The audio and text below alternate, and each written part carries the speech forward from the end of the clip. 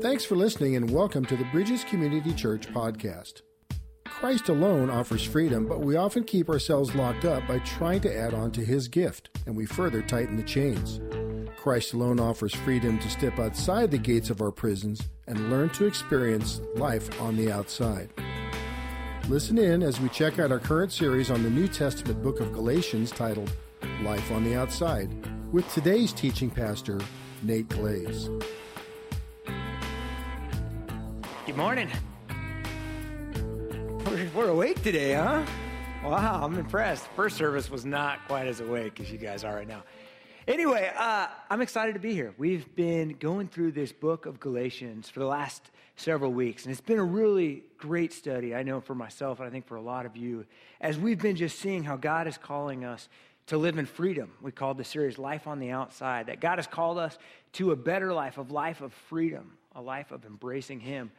And the book of Galatians, up till this point, has been somewhat vague on really specifically what does that freedom look like? What does it mean to be free? Yeah, we know we're free from our sins. We know we've got this new life on the outside, but what does that look like? And today we get to dive right into that. The section of Galatians we're getting at, this really is kind of the pinnacle, I think, of the whole book. And I get to share it with you guys today, so I'm really excited about that. But before we get into that, I want to kind of open with an illustration, something to get us thinking a little bit, and about what it means to live life in the Spirit, live life on the outside. I don't know if you guys remember this. About a year ago, I broke my ankle, and I was hobbling around for a couple weeks here, quite a few weeks with the cast on. Okay, if you don't remember, I definitely do, so you can just trust me that happened. So I broke my ankle in a ski accident, and immediately my ankle swelled up and I needed surgery. I needed some pins and plates and stuff to get it all put back together. But my ankle was so swollen that they couldn't do the surgery. So they put me on house arrest for like 2 weeks. I had to lay with my leg elevated above my heart. It was absolutely miserable, right? And at the same time, my wife and daughter had plans to be out of town. So Becca's getting ready to leave and she's getting me all kind of set up. And I'm going to have this week to myself of just laying around in pain, bored. And she rents me this video game from Redbox. Now, I've never been a video game player. I've never owned video games. It's never been something that's been really interesting to me. I choose to actually enjoy real things.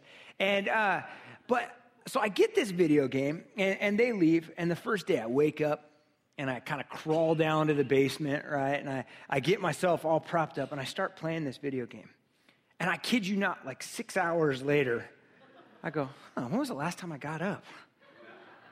And that continued for like a week straight. I became a total troll. It was the most bizarre thing that ever happened to me. Like I was just in this world where that was all that mattered. And while I was playing that game, I wasn't feeling the pain in my ankle. I wasn't feeling sorry for myself for being stuck inside. And I wasn't thinking about all the work I should have been doing that was piling up.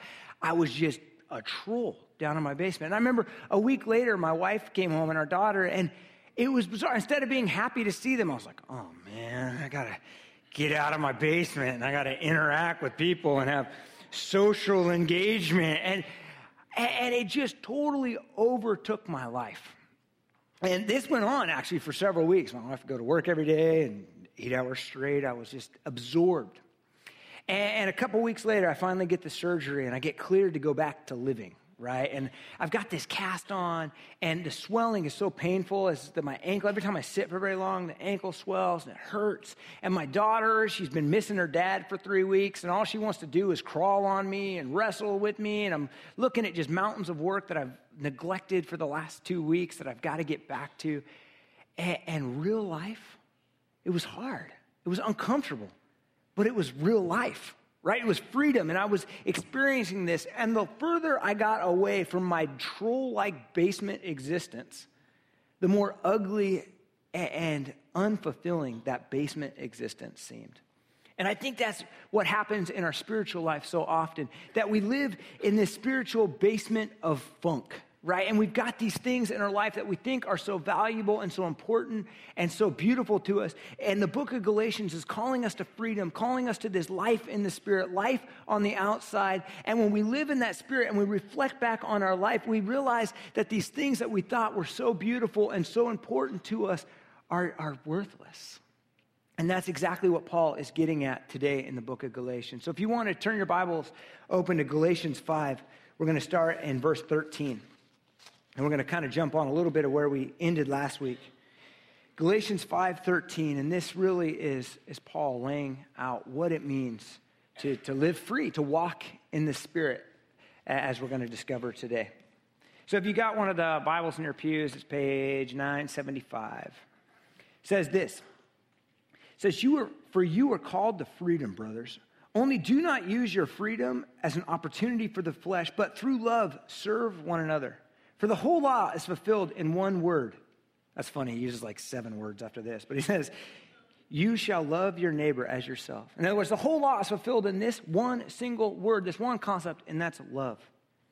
But if you bite and devour one another, watch out that you not be consumed by one another. But I say, walk by the Spirit, and you will not gratify the desires of the flesh. For the desires of the flesh are against the Spirit, and the desires of the Spirit are against the flesh. For these oppose each other to keep you from doing the things you want to do. But if you are led by the Spirit, you are not under the law. Now the works of the flesh are evident: sexual immorality, impurity, sensuality, idolatry and sorcery, enmity, strife, jealousy, fits of anger, rivalry, dissension, division, envy, drunkenness, orgies, and things like these. I warn you, as I've warned you before, that those who do such things will not inherit the kingdom of God. But the fruit of the Spirit is love, joy, peace, patience, kindness, goodness, faithfulness, gentleness, self-control. Against such things there is no law. For those who belong to Christ Jesus have crucified the flesh with its passions and its desires. If we live by the Spirit, let us keep in step with the Spirit. Let us not become conceited or provoke one another, envying one another. See, this is a powerful example and a powerful call to live on the outside, to live this life of freedom. And really, I think we can summarize it in this concept of walking in the Spirit. This is the command Paul uses. He doesn't say, be all these fruits of the Spirit. It's not a list of don't do all these bad things and instead do all these good things. Instead, he's saying, if you walk in the Spirit, if you live in the Spirit, if you are led by the Spirit, then you won't need these desires of the flesh. You'll crucify those things. And instead, your life will embody these fruits of the Spirit. And I think that's profound, that what God is calling us to do is to walk, to be led by the Spirit. But that's a little bit fuzzy. It's a little bit hard for us to get our fingers around exactly what that means. And so I want us to take a look at that. What does it mean to walk in the Spirit? So often we look at this and we get to this section and we're like, okay, so the law, the Jewish law, has no hold on our life. We're not enslaved to that anymore. So now the new law is love, and it looks like the fruits of the Spirit. So now we have to be more patient. We have to, and that's not at all what he's saying. He's saying, I want you to walk in the Spirit. One of the ways that I think about walking in the Spirit and what this means to walk in the Spirit is an experience I had a couple of years ago. I was out mountain biking with James Raridan, who's not here right now. But James and I, we were going up Mission Peak, and we were going up Tuesday afternoons. And during the wintertime, it was getting dark by the time we came down the mountain. And so we had these headlights on our bike. And one particular afternoon, we're coming down the mountain, and my headlight, which was shining really nice and helping so I could see the trail and not crash and all that, all of a sudden, it just starts getting dimmer and dimmer and dimmer. And I can't see anything. I can't see the rocks. I can't see the trail. I can't see the big black cows that are walking across the trail in the middle of the night, right? And all I can see is this little red light of James in front of me. And I realized pretty quickly that I better keep my eye on that red light, because if I lose James's trail, I'm going to have to walk down this mountain, right? And so I just focused in on that light because James could see ahead. He had a light that was working. So I just followed him down, and everywhere he went, I tried to go exactly where he went. And I think that's a little bit like what it means to walk in the Spirit. The reality of it is that you and I don't have enough light in our life to do good. The Bible's very clear on that you can't will yourself to be a good enough person. You can't try to cut out enough bad things in your life to achieve some sort of religious or spiritual success in your life, that we're totally unable to do that. Yet, when we become followers of Jesus, we've been promised the very Spirit of God to come into our life, the very Spirit of light, the very Spirit of love to come in and to guide us and direct us. And following the Holy Spirit means putting our eyes on Him and focusing on what he wants to do in our life. And that's exactly what Paul is calling us here tonight, is to focus on him, on his light. I think another way we can think of that is that this light of love, the whole context of this passage comes from that everything can be boiled down to one word, and that's love. But it's a love that's sacrificial. It's a love that's challenging. It's not just some pretty little word that we like to sing love songs about, right? This is a love that's embodied in Jesus dying on the cross for our sins, a love that is totally impossible for us to do. And I think that's what makes walking in the Spirit so challenging, is that when we walk in the Spirit, he's going to take us out of the things that we're so comfortable in. When I was in my basement, I felt comfortable. I felt like I had the things I need. And when I came out of there, I realized that I needed to stretch and grow in different areas. And in the same way in our spiritual life, when we learn to follow this Holy Spirit, he guides us, he stretches us, he shows us a love that can be painful sometimes, a love that's sacrificial, a love that cares about other people more than ourselves, that pushes us beyond what we might think we want to do. But the Bible is also clear that love is given to us by God himself. Romans 5:5 talks about that the love of God has been poured into our heart through the Spirit. What a beautiful picture, right? I almost think of like this funnel of God's love being poured out into my life. And because of that, when we walk in the Spirit, when we're led by the Spirit, that we can love others. So let's take a look at what does this look like? What does it look like to walk in the Spirit? And I think this passage is very clear that it starts out with this, that we got to crucify our fleshly desires. Throughout Scripture, it always comes hand in hand. Walking in the Spirit and doing away with the sins in our life goes hand in hand, that they can't go simultaneously together. We can't live our lives with this little bit of sin feeling like, oh, this is okay. I can do this, and then I can also kind of do this Christian thing over here. Or I can be kind of selfish in this area, but in this area I'll be kind of giving and generous. It's saying, no, that the two are mutually exclusive. And if we don't cut the sin out of our life, it'll continually draw us back into slavery. In other words, if we don't get out of our basements and experience what God has called us to, we've got to leave that behind. We can't stay in our basement and experience the fullness of what freedom is. And Paul, he lists out a whole bunch of sins in this passage, right? He gives this long list. And I don't know about you, but when I read this list, I see all these things that kind of pop out at me. You know, some of them I can kind of go, oh, cool, I got that one. That's not too big of a deal for me. But then other ones I'm like, okay, yeah, I struggle in that one. Or, okay, yeah, fits of anger. Okay, yeah, I guess guilty of that one. And, okay, dissension. I don't mean to be dissentious, but sometimes I guess and these things, they come out.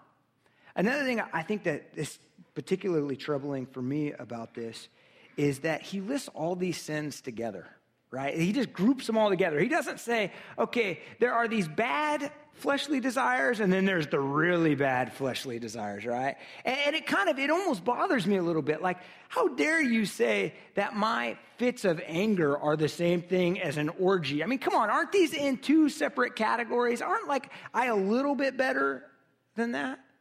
And I think the point here is that our sin is ugly. And whether it's something that we can justify in our life where we think is not that big of a deal, whether it's just something that society looks at and goes, yeah, that's normal, that's okay, don't worry about that one. But yeah, that one over there, that's kind of bad, but that one's just, no, all of it's ugly. We don't need any of it. In fact, at the end of this list, he says something that's really a powerful statement. He says, for people who do these things, they will not inherit the kingdom of God. That's scary, right? So what does that mean? Does that mean if I drink a little bit too much, then I'm damned to hell? Does that mean if I have a little bit of dissension in my life that I don't fully get rid of, then I'm toast? That heaven is out of the question? Well, no. I mean, Paul has just spent the last 4 chapters of the book of Galatians saying that you are saved by grace. You are saved through the work of Jesus, not through your own work, that you are free from the law, that you can't be good enough, that Christ was good enough. So clearly what he's not saying here is if you have any of these sins in your life, you're cut off, you're done. But instead what I think he wants us to realize is that none of these things are part of God's plan, a part of God's kingdom. You don't need any of them. They're all broken. They're all ugly. None of them can truly bring you joy. None of them can truly bring you peace. None of them can truly bring you patience and goodness and faithfulness. These things don't have value to us anymore. That as followers of Jesus, when we live in the Spirit, we are dead to these things. We don't need them anymore. So let's take a look at these sins. I think we can break them into some lists or some categories. The first category would be like the sexual sins, right? He lists out sexual immorality, impurity, and sensuality. And basically, without spending too much time in these, really this is kind of covers all of the sexual sin. It would be kind of like saying whether you're having an affair, looking at pornography, or just in a flirtatious relationship, all of these are desires of the flesh. None of these have value to you. So we can't look at this list and go, well, okay, as long as I'm not doing this, I'm okay. I just can't do this one thing. No, this is the whole spectrum of it. And we don't need these things. That life in the Spirit is so much greater than this. We can walk away from these. It's a convicting word. Then he goes on to the religious sins, right? He lists idolatry and sorcery. And I think idolatry is somewhat easier for us to recognize in our culture, right? That would be worshiping something, whether it's an object or even just a concept. It's what we put our value and our worth into. It's what kind of occupies our heart, what we worship. But then sorcery, that's not something we necessarily think about a lot in Western culture, right? We don't think of that. And really in that day, the sorcerer was the same word. Sorcery was the same word that we derived the word pharmacy from. In Greek, that's where we get the word pharmacy. And this was kind of the local drug dealer, kind of seance. You would come to this person, that there would be this substance use, and you would have these religious experiences. So I think about that for us. What are the things that we go to for our religious experience? Whether it is through different substances, whether it's through different things that we feel like are going to give us divine knowledge or things. And these, God is saying, have no place in a life that's walking in the Spirit. I've given you everything you need. Put your worship on me. The next list are the interpersonal sins, right?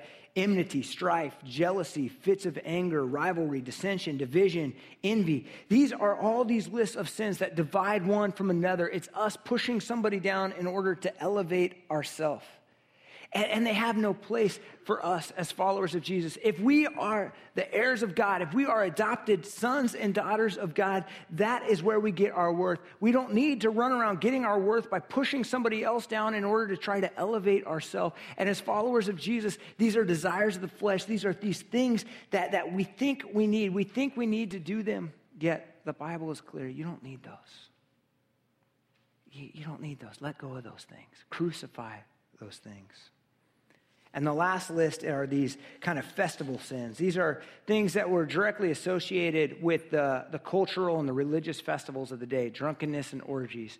In that context, what would happen is during cultural festivals, different harvest festivals or religious festivals, everybody would come together and they would party and they would eat and they would drink, and that would go down into just kind of sexual promiscuity and even all the way to orgies.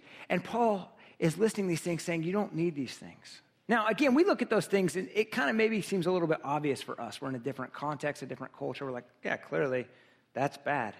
But imagine you live in a culture, a context where your great-grandfather has gone to those temple parties, and your grandfather and your father and your brothers and sisters, and everybody goes up this time of year and participates in these big drunken debauchery festivals.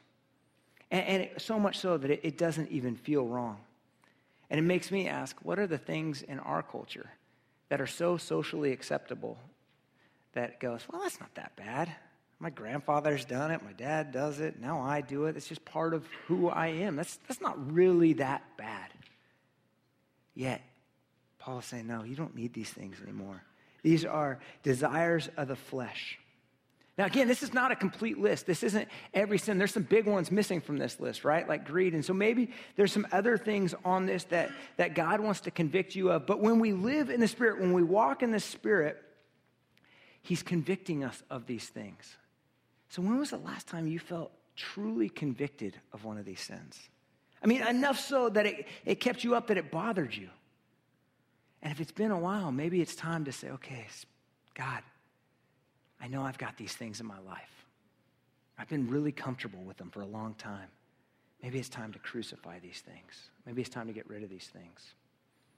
So how do we do this? And I think there's some things in here that help us understand that. And the first is by allowing love to shine into our darkness.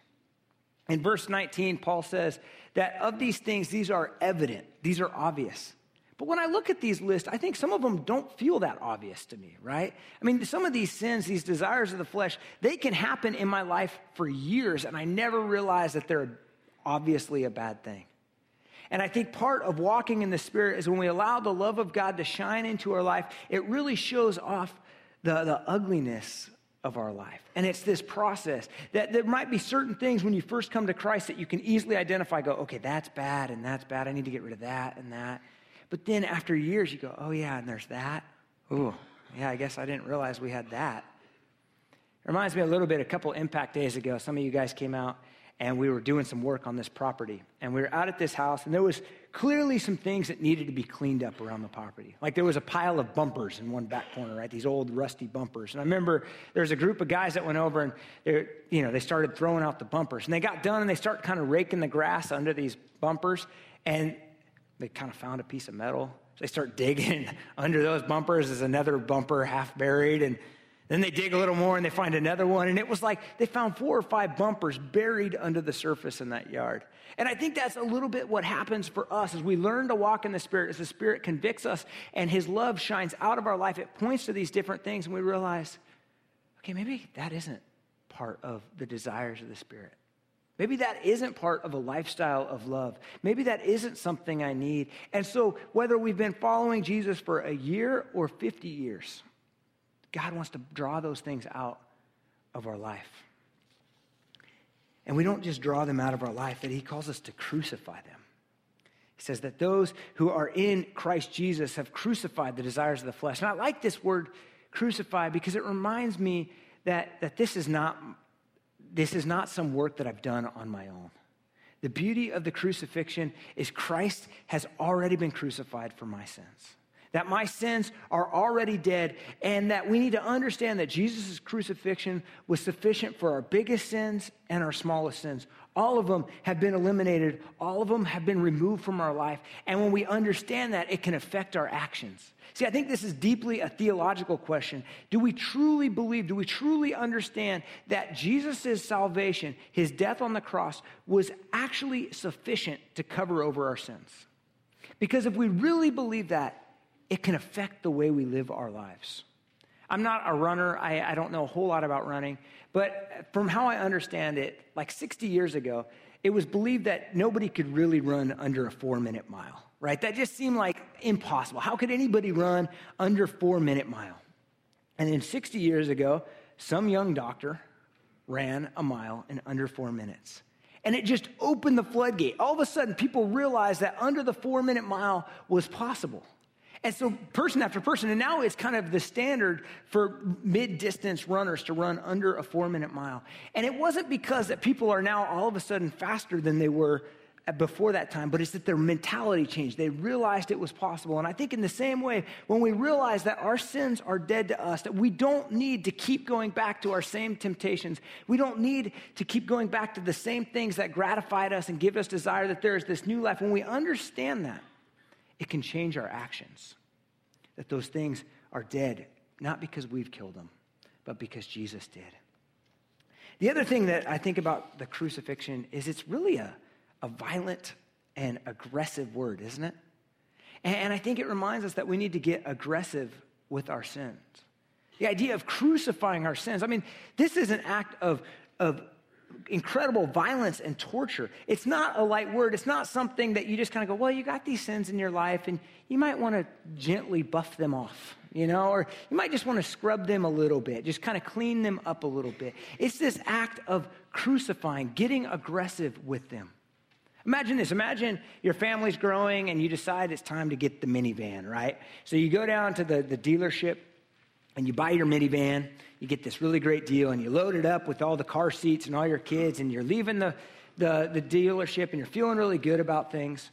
And all of a sudden, you hear this kind of rattling sound under your dash.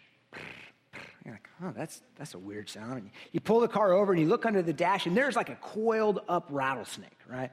You're like, whoa, you get all the kids out of the car and you call the dealership up and you're like, hey, you're not going to believe this, but that van you just sold me, there's a rattlesnake under the hood. And the salesperson goes, oh yeah, we didn't tell you about that? The reason you got such a good deal on that is there's actually a whole nest of rattlesnakes in this van. It's totally infested with rattlesnakes. I hate snakes.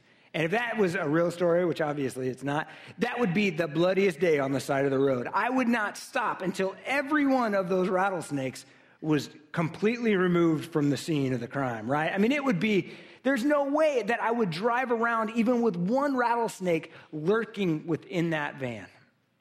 Yet we live our lives with these sins in our lives, lurking in our lives, and we feel like, well, they're not that big of a deal.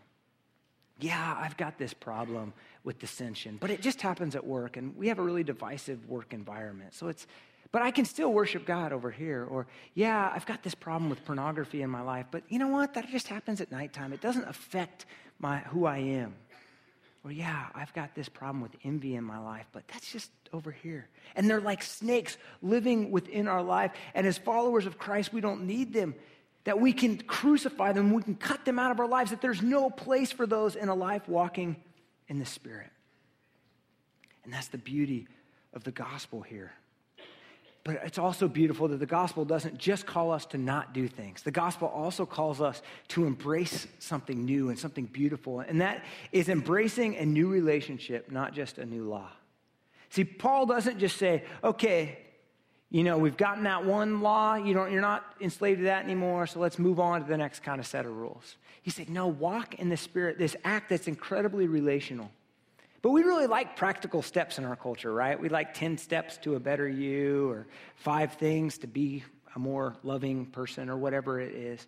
And sometimes we can teach out the fruits of the Spirit just like that. And it can become like you could take like a self-help Oprah, top-selling Oprah book, and we just change all the titles to be fruits of the Spirit. Chapter 1 is, love. Chapter 2 is peace. And then we could market that as a Christian self-help book. And wouldn't that be just great? But that's not what Paul gives us here. The commandment is to walk in the Spirit. And when we walk in the Spirit, these things become fruit that are birthed out in our life. The illustration is really obvious. A tree can't decide to make better fruit, right? A tree can't just say, okay, I'm going to kind of trim off some branches here for myself and put more water out to this one branch. A tree can't do that. It requires a gardener to take care of that tree. And we have the greatest gardener imaginable. We have God himself gardening in our life. So when we connect in with the Spirit, these fruits are birthed out in our life. That they're not just a checklist of things we have to do. Okay, today I need to be more loving, so I better do an act of loving. And tomorrow I need to work on patience, so I'm going to go hang out in the DMV. It's not like that, right? It's this process of walking in the Spirit. And when we do that, these things come out of our life: love, joy, peace, patience, kindness, goodness, faithfulness, gentleness, self-control. As Christians, we should expect these things to be happening in our life. This is not something that just for the rare few will see these things birthed out in our life. This is the standard. This is what God desires to do in our life. And walking in the Spirit is allowing that process to take place in our life. It's not a passive relationship. It's not something that we just go, okay, yeah, that's going to happen, so I guess, okay, we'll just let it happen. No, it takes us plugging in, investing into that relationship, connecting with the Spirit, allowing the Spirit to convict us of things that are broken in our life, and guide us to the things that are loving and pure and righteous. It's a process. So what does this look like? How do we do this? And I think one of the things we see here is we do this by embracing a life of love. Right? This is sort of obvious in a way, but this is really the context of this whole passage. That we can embrace a lifestyle of love. Instead of becoming angry and hateful with our coworkers, we can choose gentleness and patience and kindness. Instead of looking maybe for fortune tellers or different things to give us karma or religious experience or good luck, we can find our worth and our value in faithfulness in God and knowing that he's been faithful to us. Instead of drinking too much every time we get together with our family, we can choose self-control. And this is what God is calling us to, this life of love, and we get to discover that by walking in the Spirit. that it's a life saturated by these fruits of the Spirit, that they just begin to be birthed out of our life as we learn to love our neighbor as ourselves. I think another thing that's important for us to just think about this is walking in the Spirit. It's relational, right? It's a little bit abstract. So it requires what I've written down here as being sensitive to the softer side of our spiritual life. And I don't mean that softer as any less important. But what I mean by that is that the Christianity is not just a set of concrete little things that we can check off or do, right? It's not just that if you do A, B, and C, when you go to heaven, you'll get D, right? Or if you do these things, you get this. If you do these things, you get that. That part of walking in the Spirit is this abstract relational quality of us speaking to God and God speaking back into our life and to guiding us and directing us. I was part of a church tradition, or was around a church tradition a lot growing up, that was pretty conservative. And oftentimes in that particular context, what was taught was, if you want to know what God wants for your life, it's pretty simple. You just read the Bible, and you can just take whatever situation is happening in your life, maybe what job you're going to go into, or what career, or who you should marry. Just read the Bible and logically deduce what it's telling you to do and go and do it. Well, there are certain things that just doesn't work for that. I can't just look at it and go, okay, well, I got these two people that I'm thinking about marrying, so I read this passage and it tells me to go here. It doesn't work that way. So instead, we've got to listen to the Holy Spirit guide and to speak into our life. And there's some ways that I think the Holy Spirit speaks into our life. And the first and foremost is, I don't want to at all minimize the Word of God. This is the foundation for all truth in our life. The Bible says that this book was breathed out by God. The very Spirit of God came out into this text and is there to teach us and guide us and gives us everything we need to follow Him. That there is no knowledge or truth that we need outside of this book that is totally sufficient for that. And so we should go to Scripture and we should allow God to speak into our life and say, okay, God, what are you trying to show me here today? Here's the questions I got. God, teach me, guide me.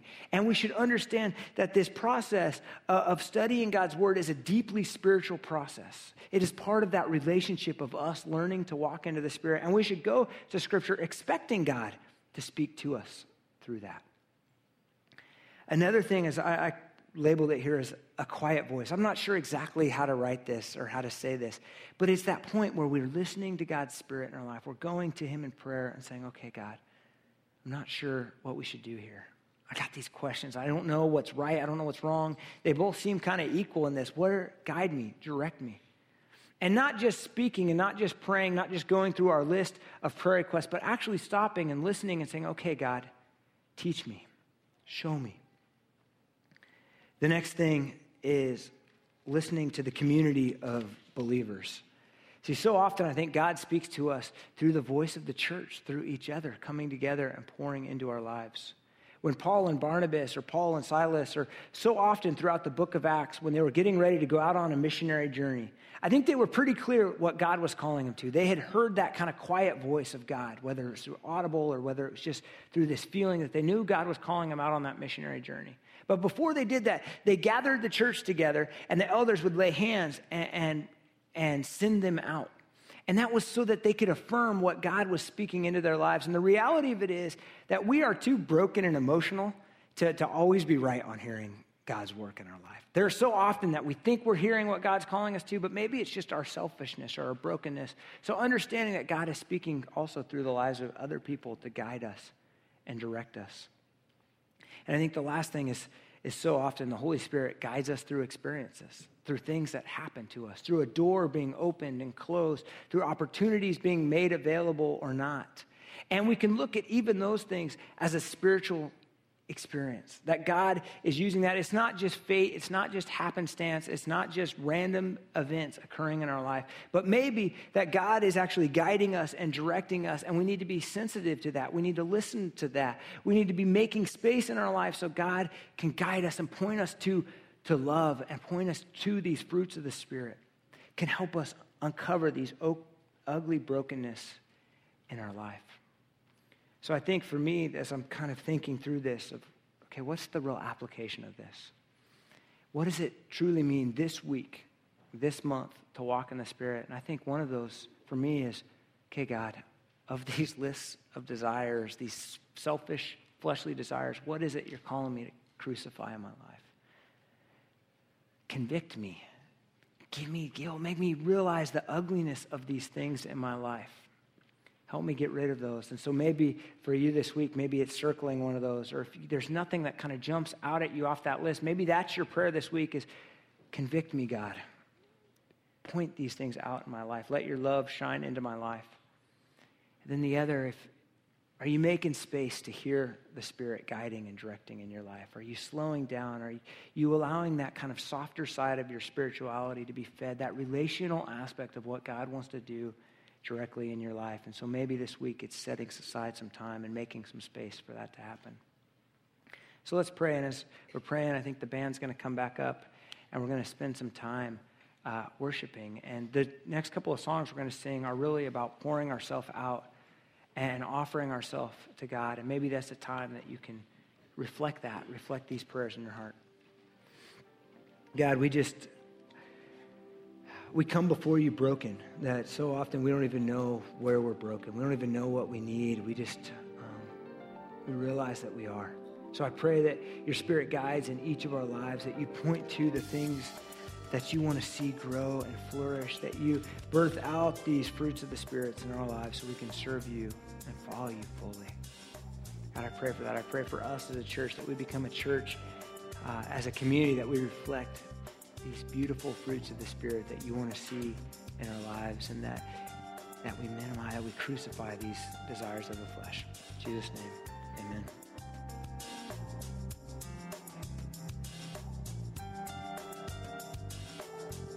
Thanks so much for listening to the Bridges Podcast. Check out Bridges Community Church website at bridgescc.org for more information.